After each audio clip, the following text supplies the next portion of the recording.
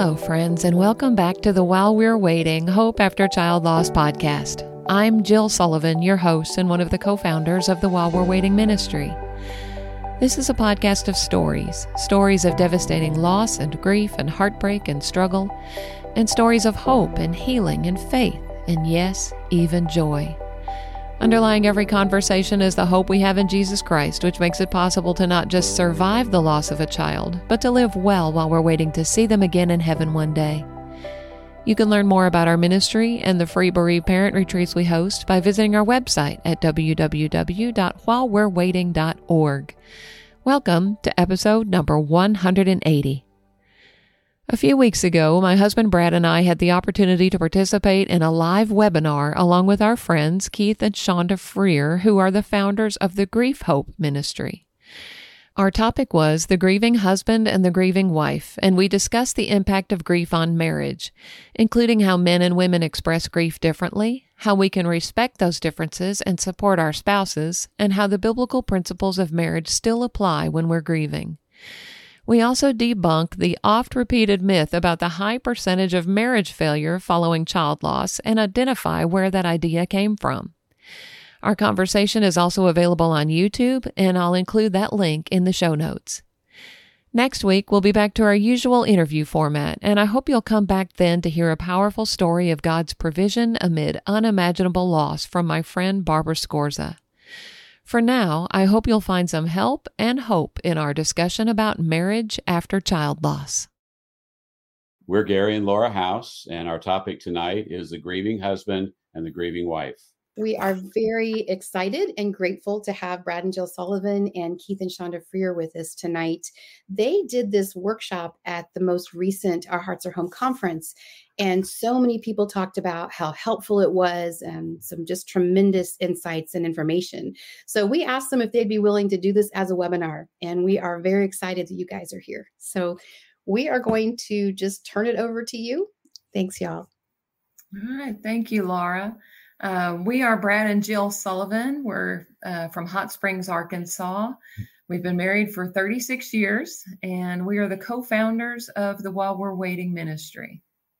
And we entered this grief journey 14 years ago when our 17-year-old daughter went to heaven from brain cancer. She battled the illness for a year, and she had a grade 4 glioblastoma, but she taught us a lot in this journey, and we're happy to be here tonight to share a little bit about our grief journey as a husband and wife, and what we've learned and what we continue to learn from others as well. And we're excited about being here. We're Keith and Shonda Freer. We're from Alexandria, Indiana, and we've been married for 34 years. We lost our daughter, Megan. It's been 5 years now, and this is a photo of her. Megan was 21 when she went to heaven, and she died by suicide, and we can share a little bit more about that as we go on. But we found that through this journey that our marriage has grown stronger and just relying on each other. And so we were excited to be able to partner with Gary and Laura and Brad and Jill to talk about that and what it means for husbands and wives to be able to grieve together through the experience of child loss. So glad to be here. All right. Well, I want to start off by just kind of talking about a husband's grief, a man's grief, and just share some thoughts about that. And we'll probably cover some topics that you maybe want questions to, and we do invite your questions. But I just have a few things I wanted to talk about, specifically about a man's grief. And this is just things that we've learned and we've experienced, and we've also learned from other people.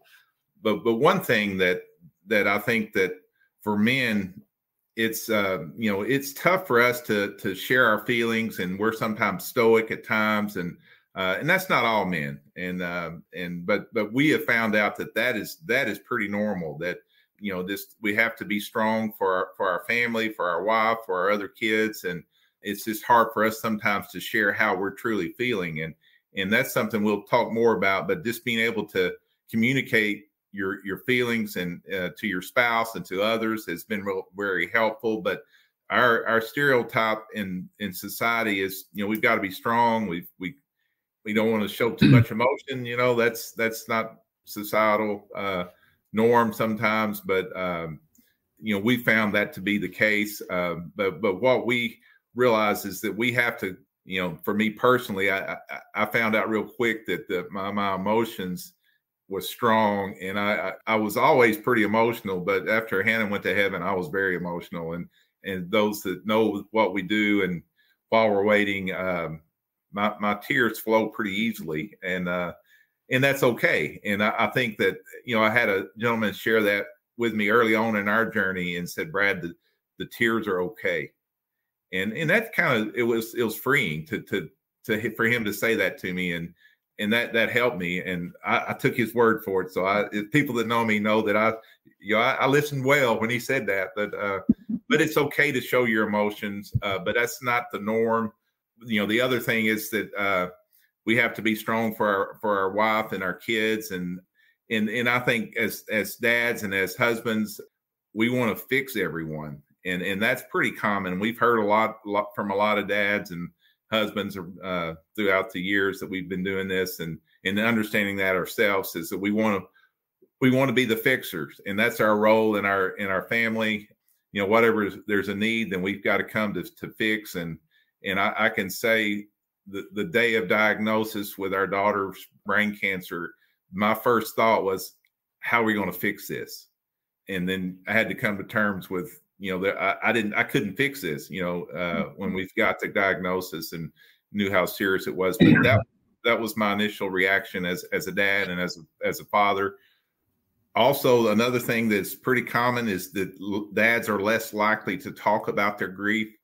We've had dads that, they've come to retreats, and we do specifically a one-day dad's event, and it's been interesting to see that it's when those dads get there and they're in a safe place where they can talk, they talk a lot. But we have seen that back to that stereotype. It's just, you've got to be strong. You can't show your emotions. And, we've had dads that come to one of our early retreats, and he said, I've talked more about my son in this last day than I have in 2 years since he went to heaven. And so, but that's a common thing as far as it's not wanting to talk about the grief.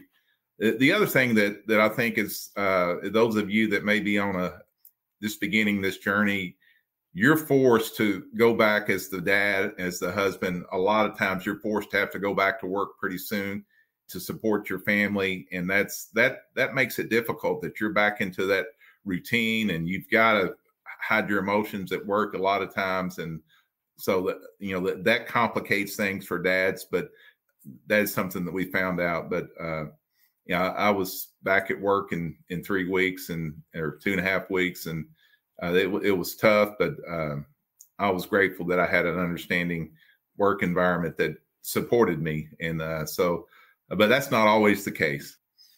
I'll tell you something that helped me in my grief journey as a dad and as a father and as a husband is that I had to remember that my Heavenly Father loves my child and loves our children more than we do.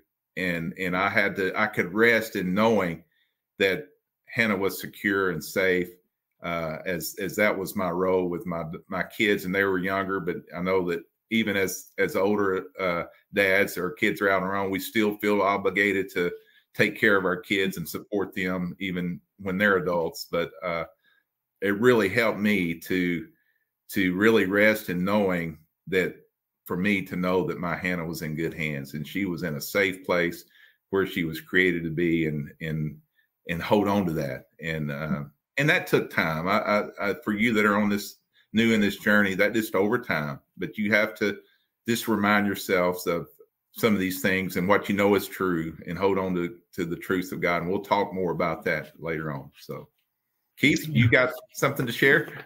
Yeah, just a lot of the same things as what Brad mentioned, but men may seem to want to be angry and maybe be more silent in dealing with their grief, maybe avoidance, some of those things. And I think that's kind of natural for men and maybe women initially. And I would just, encourage men to look at that, recognize that, and then try to be able to move beyond that.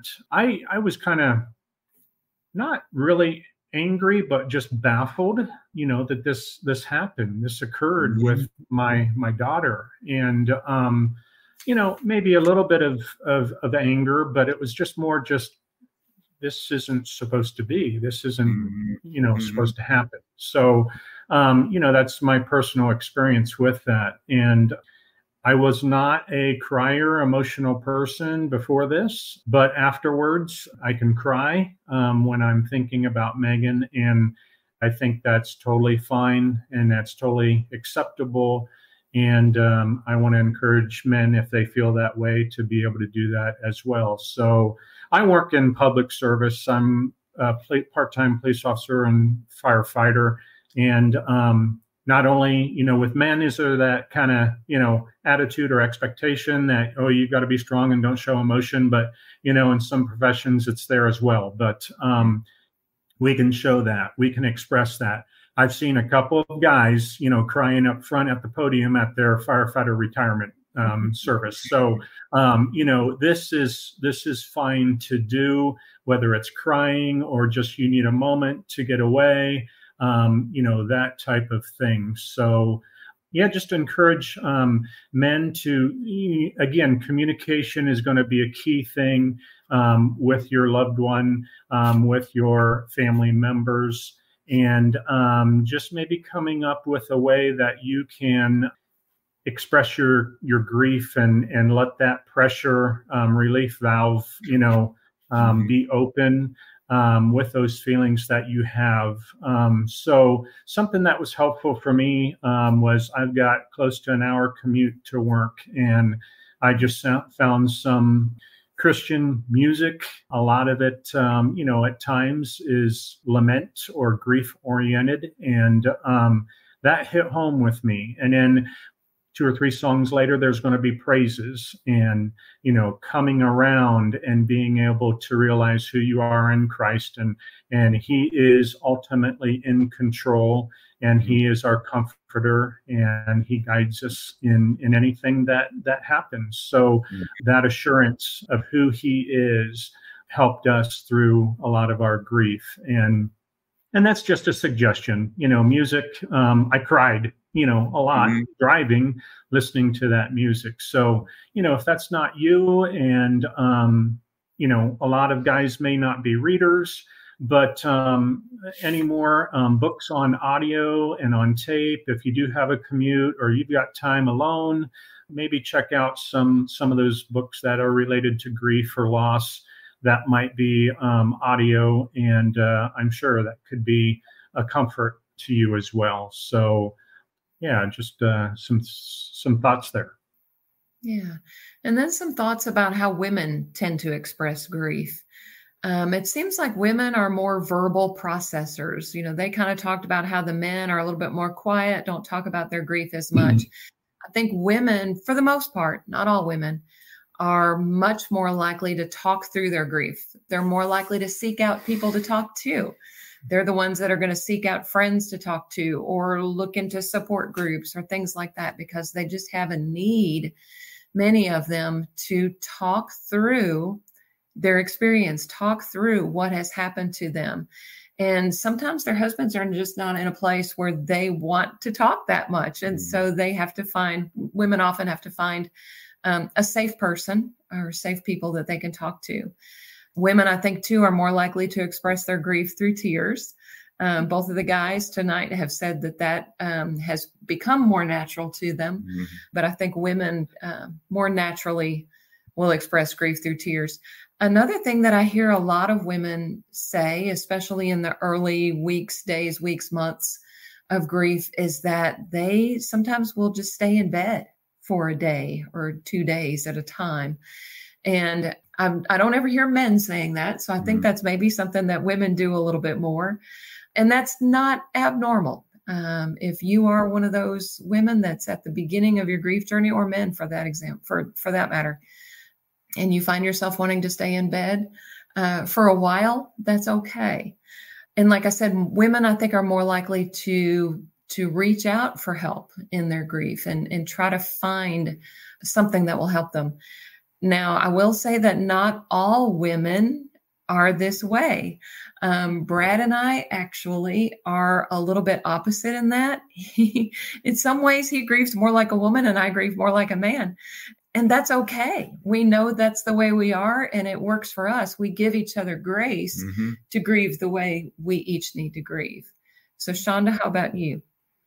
No, I would agree with everything that everyone has said so far. And I am more the stereotypical verbal processor and crier and have to talk it out ad nauseum. And that's true about the dishes tonight, So it's definitely true about grief. And what we found, I think, through those early months of grief was that what we knew to be true about each other was still true in grief. We just had to apply it to a different experience. And I needed Keith to listen, and he did. And he's learned that through the years. So he just continued to apply that. We laughed at the conference because one of the notes that is on his sheet is patience. And he would have said that 30 years ago. So again, that's not new, but it just is patience with me talking over and over and over, saying the same things. But that was important to just be able to process. And then also just to recognize that the things about our personality that were true before this experience, like I said, continue to be true. So I turned to books, scripture being one of them, but one of the funniest things now to us is that first summer he wanted to work out in the yard, and that was therapeutic to him, which that's true always. So he's outside in our front yard with big loppers trimming a tree while I'm following along behind him reading him a book. And I thought, I wonder what in the world these neighbors are thinking of us. But again, that was a great opportunity for us to hear the same ideas at the same time and comment on that. So yeah. So I guess, we've talked a little bit about stereotypes and how our uniquenesses get expressed in that way. But I would just also iterate, I think Jill said, just finding what works for each of you and then giving each other the space to grieve in the way that you need to grieve. Mm-hmm. Yeah. And I think you following him around, reading the book while he's lopping off the shrubbery is a perfect example of that. You each were doing what you needed to be doing at that time, and you worked together in that. So I love that visual picture that gives me when I hear that. I think we've probably all heard that after the loss of a child, 70, 80, 90% of marriages fail. If we had a show of hands of who all has heard that, I would imagine just about everybody has. And sometimes people will say it to you as if they're being helpful, and that's not really a helpful thing to say, for sure. And it's also not true. So where did that come from? Where did that idea come from that child loss is the death knell of a marriage? There's a lady named Harriet Schiff who wrote a book called The Bereaved Parent that was published in 1977. And in that book, she was trying to make a point about the stress that child loss can cause on a marriage. And she just kind of threw out a number and made an arbitrary statement that 90% of marriages fail after the loss of a child. And that number just kind of gained a lot of traction, and people began to repeat it. And it became treated almost as if it was a proven fact.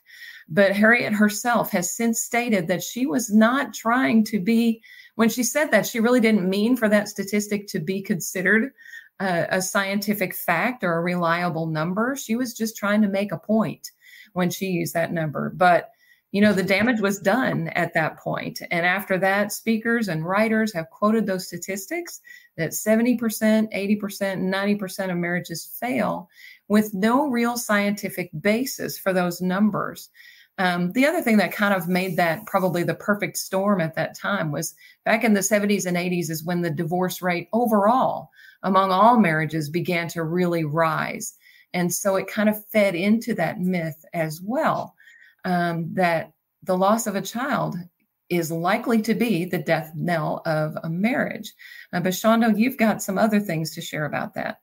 Yes, there was an article in the American Association for Marriage and Family Therapy that pointed to a lit review or a meta-analysis of all the studies that at the time, this would have been published in 1999. So it's older, but it points to the fact that all of these studies in reviewing what was the impact of child loss on marital discord or satisfaction, the main finding of all of those studies was that to be able to draw conclusions that it is difficult to be able to draw conclusions about marital disruption after child loss. So in other words, there was not conclusive evidence nor correlation that child loss directly impacted marital strain.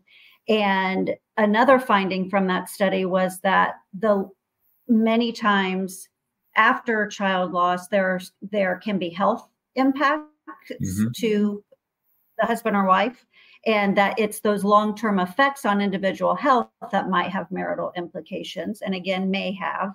And then finally, if there were marital problems prior to the death of a child, then the stress of child loss may exacerbate that strain. So once again, not the be all and end all that child loss definitively is going to cause marital stress and or divorce. And in fact, in another 1999 survey that was affirmed by a 2006 Compassionate Friends survey, 16% of all parents who had lost children that were surveyed said that they divorced. And that was, as Jill said, far below the national average of 40 to 50%.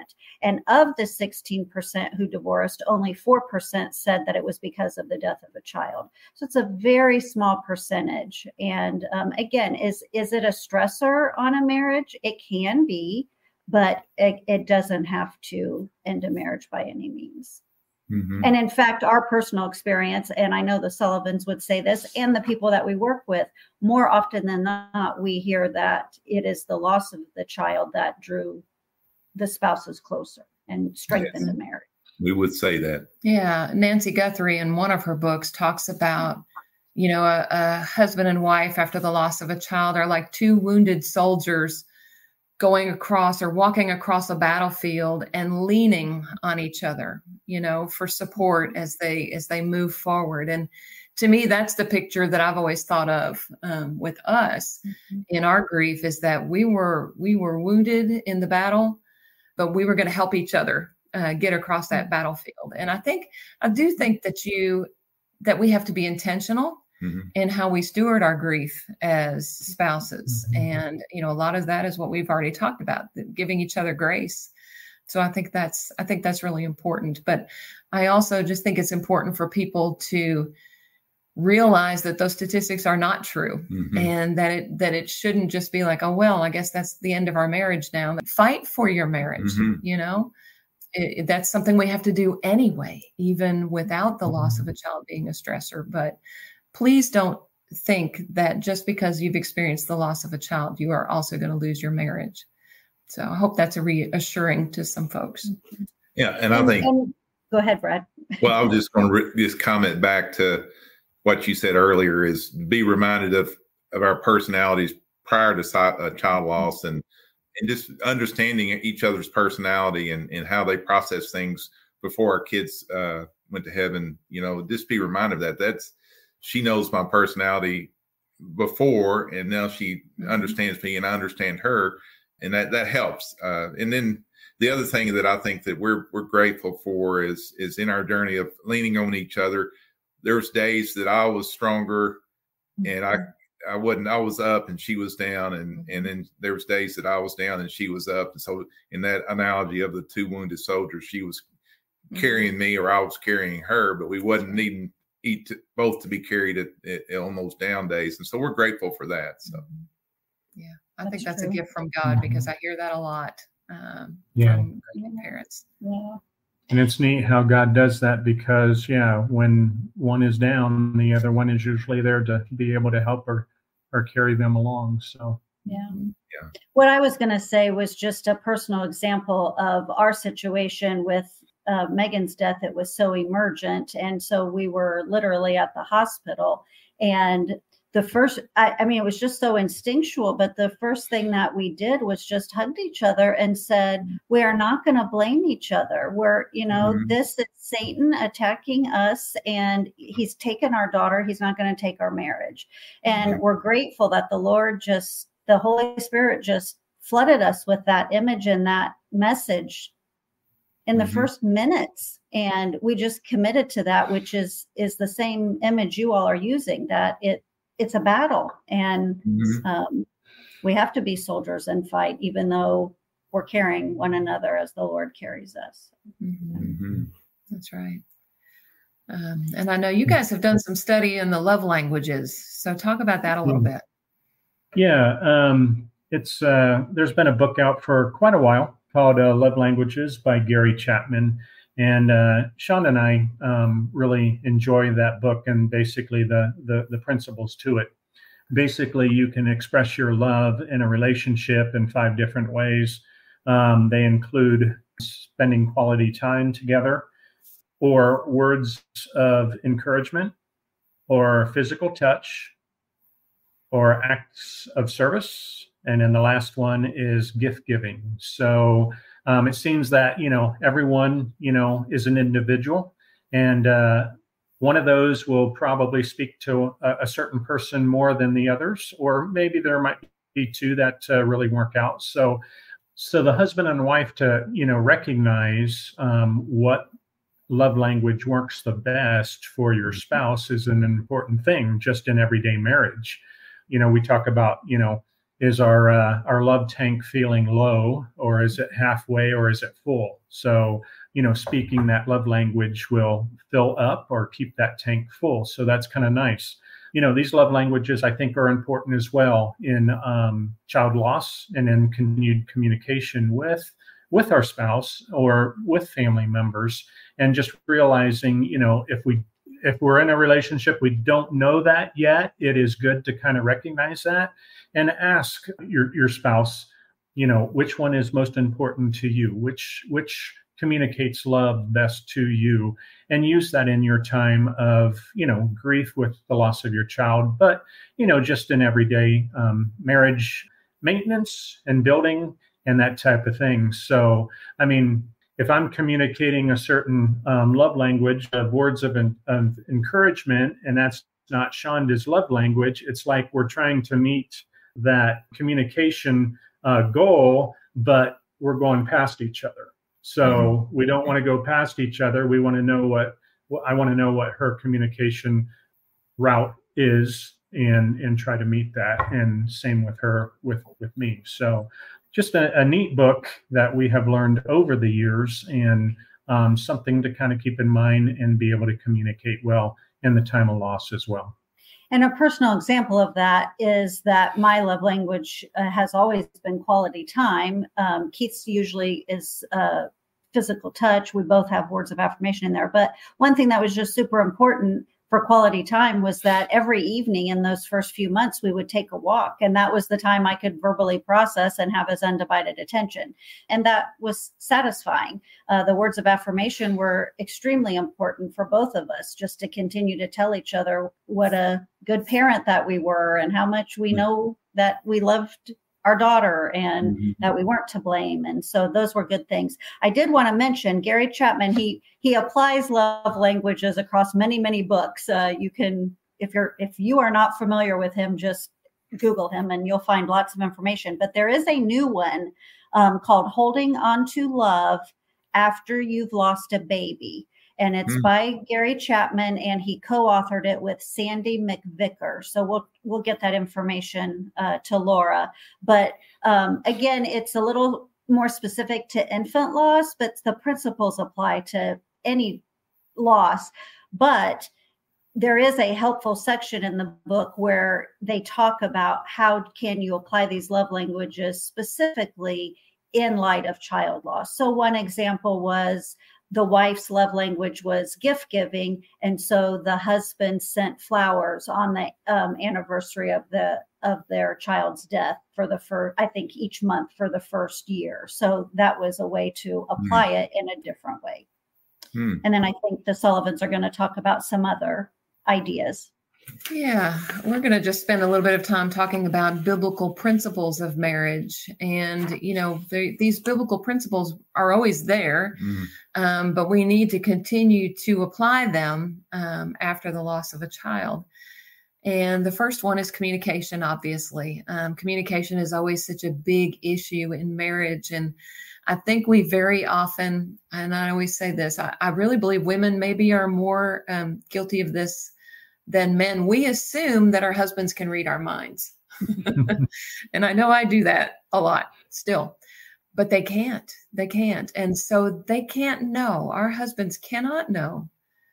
Our wives cannot know what we are thinking, what we are feeling if we don't tell them, if we don't express it. And we can't just assume, I can't assume that he's going to read my mind and know what I need unless I tell him what I need. And, you know, when you're early on in grief, you don't even know what you need. And I didn't know what I needed from him a lot of the time, but he was there. Sometimes you don't need a lot of words. You just need them to be there. I like what Shonda said about taking a walk, because for me, and I think for us, a lot of times, the times we communicate best are not when we're necessarily sitting face to face talking to each other, but when we're beside each other, walking or riding in the car or something like that, where we're not necessarily looking in each other's eyes and talking. It just seems to open up the lines of communication a little bit. I think you've got to be intentional about that. And I think that's something that you've got to work on throughout your marriage. And that's, you know, you go back to when you were dating, you wanted to just be together and talk, you know, and have each other's attention. And I think that's more, you know, it's still important now. And, you know, when you come home, if it's sitting on the couch and you turn the TV off, or if you, or your phone, you put it away and say, hey, let's talk, and whatever it is, and just process the day together. And I just think that's important. And we learn from a question that you can ask your spouse in this journey is just, instead of not how are you doing, because you know you're not doing very well after loss of a child. It's tough, but how's your grief today? And that can sometimes open up communication to say, you know, it's tough. I had a meltdown, or when this happened today, I thought about Hannah, or whatever it may be. But I got that from another parent that said, as they asked each other that question, you know, how are you? They just said, how is your grief today? And I think that can spur communication and to be genuine and say, because she may appear to have had a good day, but when you ask that question, you can say, you know, it was tough, you know, and if you're not intentional about that, but I just think communication is so key throughout your marriage, and it's important. So the other thing is, I need to be reminded that Jill is not my comforter. The Holy Spirit is my comforter.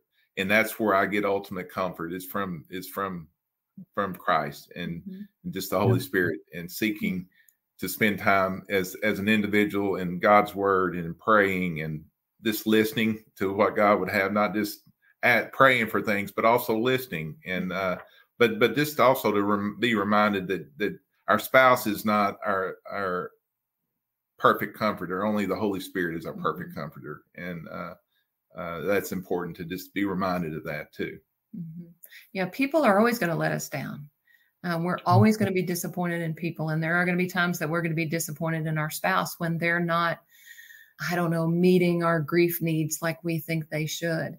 But we've got to remember they're grieving too. And like Brad just said, they're not going to be perfect comforters. We're not going to know how to comfort each other perfectly, but the Holy Spirit is a perfect comforter. So we need to turn to him. I think we need to seek to do that. Yeah, I mean, absolutely. The love languages and communication, attempting to get to know, we need to strive to be that, but at the end of the day, the Holy Spirit is the perfect comforter. That's right. Forgiveness and grace are really important. We need to remember that each one of us are under great stress, dealing with a deeper pain than either one of us has probably ever experienced before. So we need to be very lavish with forgiveness and with grace. And that could be just forgiving them for not talking, or forgiving them for, forgetting a date or something like that. But sometimes you may find yourself in a situation where one of the spouses actually is directly responsible through an accident or, some other circumstance for the death of the child. And we have gotten to know several people through the While We're Waiting ministry that is the case. And the Lord has allowed grace in those situations, and complete forgiveness and absolvement in those situations, or absolution. And it's a beautiful thing to see. And so that's something I think we all need to be very intentional and deliberate about, and that is forgiving our spouse for anything that might need to be forgiven. We also need to put the needs of our spouse before ours a lot of times. There's a mom that I talked to recently on the podcast who talked about how when it was their daughter's birthday, her first birthday in heaven, she went through and she collected all of these wonderful pictures of her daughter and created this beautiful album, and wanted to surprise her husband with it on that special day so they could look through those pictures and talk about their daughter. And when she gave it to him, he said, "I can't look at these. I can't look at those pictures. It was too painful for him." And she could have had her feelings hurt, and she could have been angry, and she could have just really struggled with that. But, she realized that he wasn't ready for that. And so she put his needs first and put that book away until there was a time that maybe he would be ready for it. And so that's just an example of just one simple thing that we may need to think about in our spouse's grief, that we need to put their needs first. Sexual intimacy is also very important and can be very difficult after the loss of a child. You just feel like, we shouldn't do something that's enjoyable or pleasurable when our child is not here, when our child has died. And that takes some time to work through. And I remember the first few times were very hard and, lots of tears. But it's important not to neglect that, and to carefully together work through those issues. And then I think the last thing is to remember who the real enemy is. We are going to have disagreements in our marriages. We're going to have disagreements about grief and just all of the things that we disagreed about before our child loss. And now it's magnified by that. But the enemy is not each other. The enemy is never each other. The enemy is Satan, and he would like nothing more than to destroy our families, to tear our marriages apart. I think that's one of the things that he makes a priority is tearing families apart. And we need to remember that he is the enemy. Brad is not my enemy. He will never be my enemy. Satan is my enemy. So I need to make sure that we need, as a married couple, we need to make sure we are focused on who the real enemy is. And I think I remember us talking about that early on, that, it is a spiritual battle, us in this grief journey, and just to identify the enemy and just whatever the circumstances may be. But I know that we talked to it about it. She said, "Well, I'm battling today, and the devil is throwing those fiery arrows at me." And we talk a lot about who, just identifying the enemy, but also that's real, and that's part of this. When you're vulnerable and you're tired, you're not sleeping, the devil can creep in there, and your mind is not where it needs to be sometimes because you're just not resting and you're grieving. But just remember the the devil is our enemy, and just identify that. And we talk a lot about at the retreats, putting on the armor of God, and we have weapons against the enemy, and really just remind yourself of that as you look in Ephesians, and it talks about the armor of God, and just rest in that, and you put on that helmet of salvation, that breastplate of righteousness, that shield of faith, the belt of truth, and so forth. And remind yourself what that is, and that you do have, and that you can armor up with your spouse. And back to the soldier analogy. I mean, you've got that, your shield of faith. You're walking forward, and you've got a shield that is, if you really study the armor of God, when you're linked together, you're more safe with that armor. And I know there's some studies out there on the armor of God that's really been good for us to just be reminded that we've always been conscious of that, but since in this grief journey, it's been a good help just to remember that we're in a spiritual battle, and we got armor to help us go forward in this journey. All right. You guys had some to share, I think, about counseling, or you may want to add a little bit to those biblical principles, whatever you want to share. Sure. Well, I guess we would probably just echo what you all have said. Whatever was true and good and strong in your marriage before child loss, just dig into that. And it's okay to set the grief aside. It's okay to laugh and say, we're taking a break from it tonight. We're going to go do something fun by ourselves to get, with each other or with friends, but that's okay too. So just finding your way back to each other, and what it won't be the same as it was before. I think I shared this at the conference. Our son had initially said, Mom and Dad will never be the same. And I said, you're right. I hope we aren't. This should change us. And hopefully it will change us to be more like Christ in every way. And that includes our marriage and the way we relate to each other. So just echo those things. We'll make a comment here on counseling, just to know that is a resource available either professionally or pastorally. Take advantage of those resources. That is something that we were able to do in the first weeks after Megan went to heaven, was met with our pastor for several months.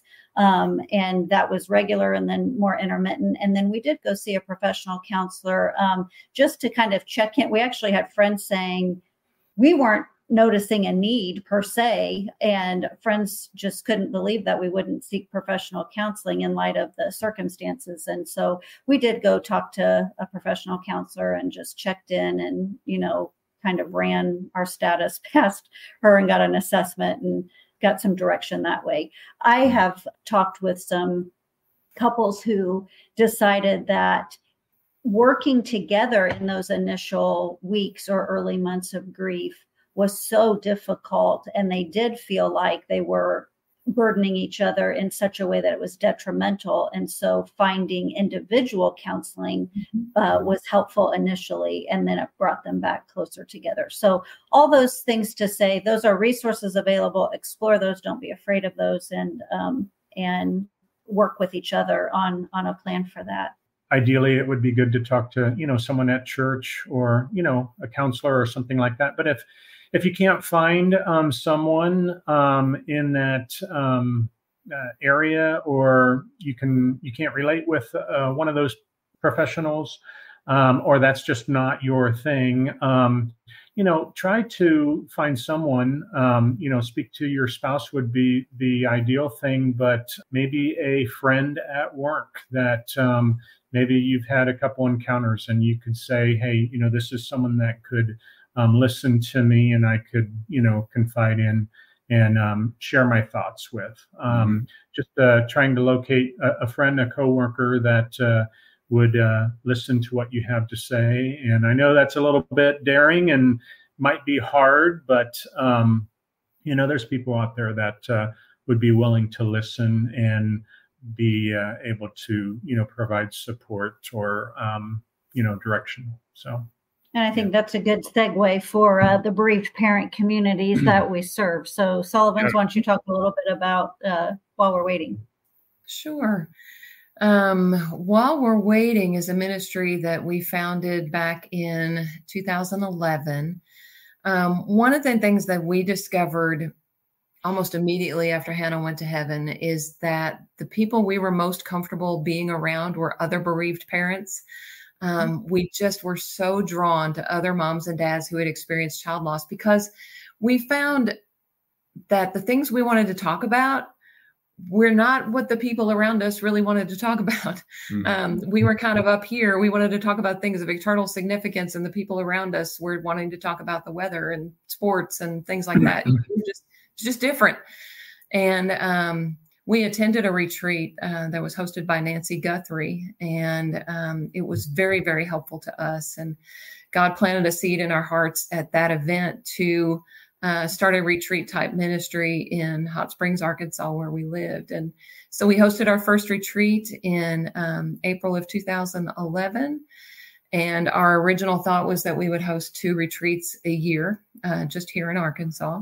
And God has seen fit over the last 12 years or so to grow the ministry beyond what we ever would have asked or imagined, to the point where we are hosting retreats in states all over the country, all over the United States. We've had a While We're Waiting retreat in Africa.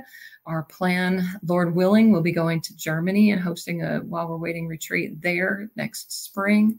I see a couple of people in the chat that have been to retreats, somebody that had been to a retreat in Ohio and one in Wisconsin. But at our retreats, we come in, they're from Friday night through Sunday morning, and we just spend the weekend most of the time sharing our children's stories with one another and talking about things that only bereaved parents understand. And it's just a beautiful thing to see people arrive on Friday evening, often very broken and heavy, just a heavy burden on their shoulders. Nobody wants to come. Nobody wants to qualify to come to a bereaved parent retreat. And so they come in with that heaviness. But then by the time they leave on Sunday morning, their countenance has changed. It's just a little bit lighter. They've got people to help carry the burden, and to show that, even though we'll never be the same after the loss of a child, that the grief, the pain that we're feeling at the beginning, it's not always going to be that way. It's not always going to be that heavy. I'm always hesitant to say it gets better, but it does get different, and it won't always hurt as bad as it does at the beginning. And so I hope that's an encouragement to some. But our retreats are free. And so, again, we have them all over the country. Our website is www.whilewe'rewaiting.org, where you can find out about all of our retreats. And then we also have support groups, about 50 support groups in different areas around the country. You see those on the website. And then we've got a couple of Facebook groups. Our large private Facebook group is called While We're Waiting, Support for Bereaved Parents. You can type that in your search bar on Facebook, and there's some screening questions to answer, and then we can get you added to that group. And then finally, we have a podcast called While We're Waiting, Hope After Child Loss. And it's an interview format podcast most of the time. And it's been a real blessing to do. We started it in the summer of 2020 when we couldn't do any retreats because of COVID. And it's been a blessing to be able to continue that. I get to talk to lots of wonderful people. And one of the questions that I always ask, at least when I'm talking to a couple, is how has your grief impacted your marriage? What advice would you have for other grieving parents? And so if you're looking for more resources and just to hear how God has brought other people through, or is bringing, I don't want to say brought people through like it's a finished process, but is bringing people through this journey of child loss. And they're able to move forward. Yeah. We talk about moving forward. We don't talk about moving on, because we don't move on from losing our children, but we can move forward, because as we move forward in this life, we're actually getting closer to seeing our children again. Our past with our children was wonderful, and we miss it, but we have so much more in the future with them. So we talk a lot about moving forward in grief. So that's a little bit about While We're Waiting. You guys also have a ministry called Grief Hope. Talk about that. Yeah, thanks. We are a newer ministry and similar story in that we went to a Guthrie retreat, and the Lord said, why don't you think about doing something for bereaved parents in your local area? So we are based in Indiana, and we do offer weekend retreats as well. It started out as just for moms for a full weekend retreat, and then adding couples as well. So fewer retreats per year than what you'll see on While We're Waiting's page. But we have just really enjoyed meeting with other bereaved parents. And like Jill said, the difference between Friday night and Sunday afternoon is so remarkable.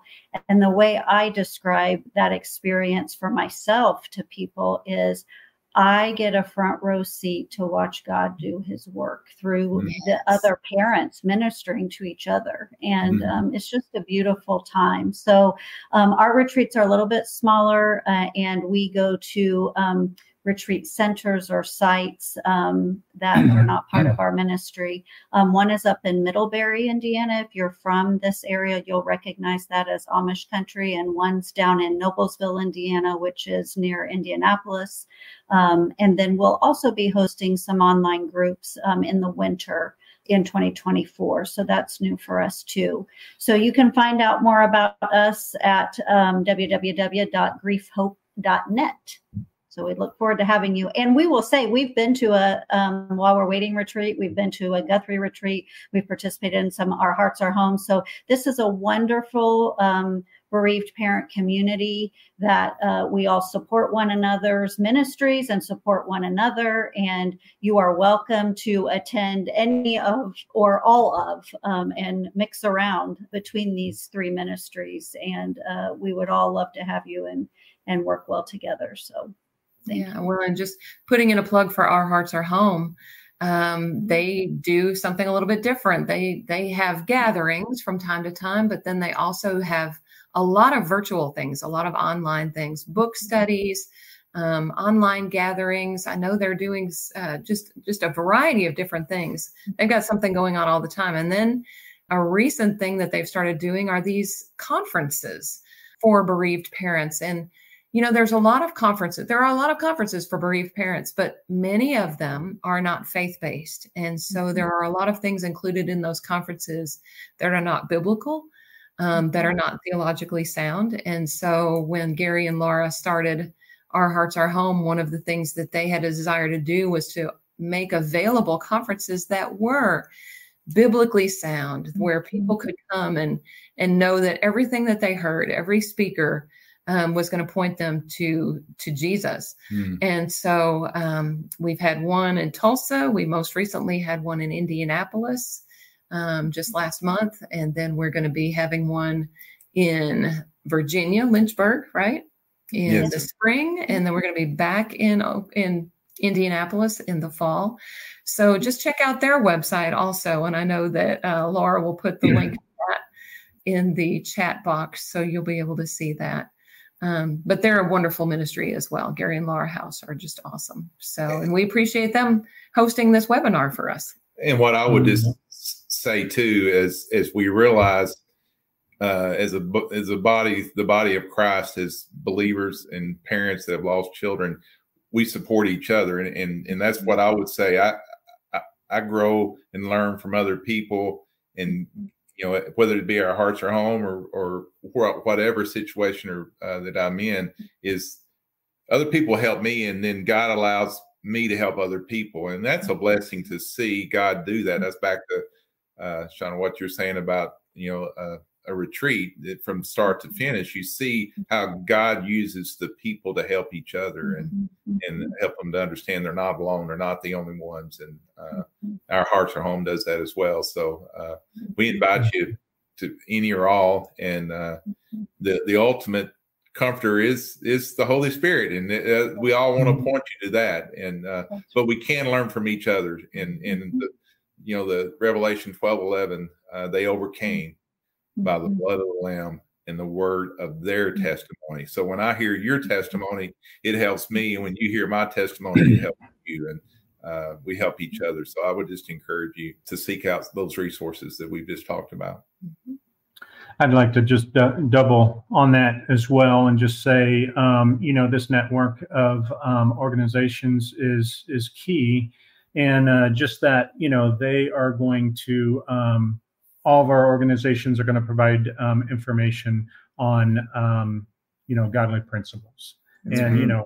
if we believe that we are created in God's image and we are a creation of Him, there is an owner's manual, and it's called the Bible. And, what better way to get the truth of how to deal with, life and joy and pain and grief and other things in life. So, please plug into those types of networks and organizations that have been mentioned.